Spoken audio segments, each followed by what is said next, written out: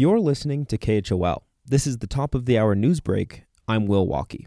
The Teton County Health Department downgraded the county's official COVID-19 risk level from the highest, or critical level, to high Thursday. The county also rescinded 2 precautionary measures it was granted approval to implement by the state just last week. The measures had directed bars and restaurants to close at 10 p.m., restricted group workouts to 10 people, and recommended that area residents gather only within their household groups. KHOL News Director Kyle Mackey asked Jackson Mayor Haley Morton Levinson about the ease in restrictions Thursday. We just heard this morning that the Teton County Department of Health is easing back those 2 variances that the county just was approved for last week. How do you feel about that? Is that wise, given that we still have some of the highest community transmission really in the country here in the county?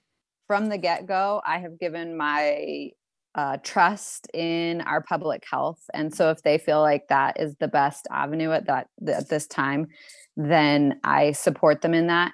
I certainly look at my own actions because only myself can I control, and my family, I guess.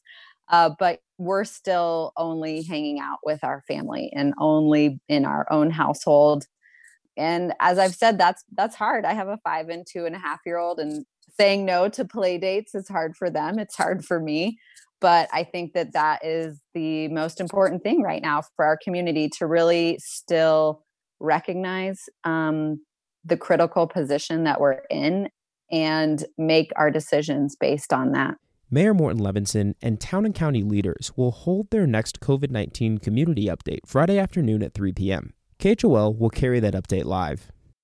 The Wyoming legislative session is underway and will hold in-person meetings March 1st. One bill, which would have required K-12 schools to provide suicide prevention training programs to all students, failed by a margin of 25 to 34 Wednesday. Suicide is currently the second leading cause of death for 10 to 24-year-olds in Wyoming. According to the Wyoming Division of Victim Services, 80% of those deaths show, quote, clear warning signs prior to committing the act. One Republican lawmaker who voted against the bill said government mandates are not the solution to the state's suicide problems, saying family or religion could potentially be better outlets for troubled teenagers.